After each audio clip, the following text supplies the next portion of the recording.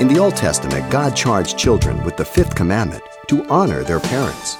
But as we'll see on today's Simple Truths, this divine mandate is hardly recognizable amid the humanist mindset of modern governance. Pastor Xavier Reese explains. Children today are taught and encouraged to trust in their rights rather than respecting and being accountable to their parents, especially with all the agencies to ensure the rights of children. The International Year of the Child was an executive order of President Carter, if you remember, 1979, which marked the 20th anniversary of the Child's Bill of Rights, adopted in 1959 by the United Nations Educational, Scientific, and Cultural Organization. Though some children do need protection from adults who would want to harm them and abuse them, the problem is how the bill has come in to be interpreted and how it's applied during these last years. Godly, good moral parents, Christian, non-Christians, are victimized and they're guilty. And the trauma that's put to the children and everything else.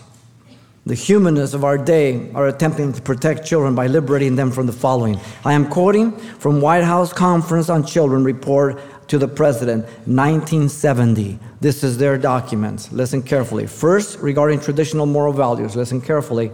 The real solution requires a fundamental change in the value commitment and the actions of the persons who control the public and private sector of our common life. They're talking about parents. Their recommendations were daycare centers, programs that would have over 8,000 hours to teach the children values, fears, beliefs, and behaviors, theirs, not God.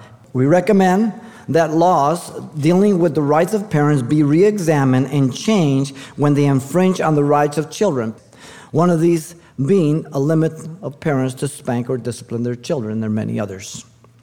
Schools and the media teach that there is no absolute right or wrong anymore. Relativism is the rule, making every person the judge of their own standard. And now it's being mandated by laws in many areas in life. The most evident being the immoral relationships that are being passed off as living together, homosexuality, bisexuality, all being presented as alternate lifestyles that are to be tolerated and accepted, and they will be punished by law sooner or later, redefining marriage and the family. The schools have accomplished their goal through their indoctrination of America the last 40 years. And the attack of society is to indoctrinate children to disrespect and to move away from parents. It's real simple. Let me read here. Verse 12, chapter 20, Exodus. Honor your father and your mother, that your days may be long upon the land which the Lord your God is giving you. The proclamation of the fifth commandment deals with the Judeo-Christian understanding of a God-ordained marriage and family. You've been listening to Simple Truths with Pastor Xavier Reese, a daily devotional of the enriching and precious truths found in God's Word.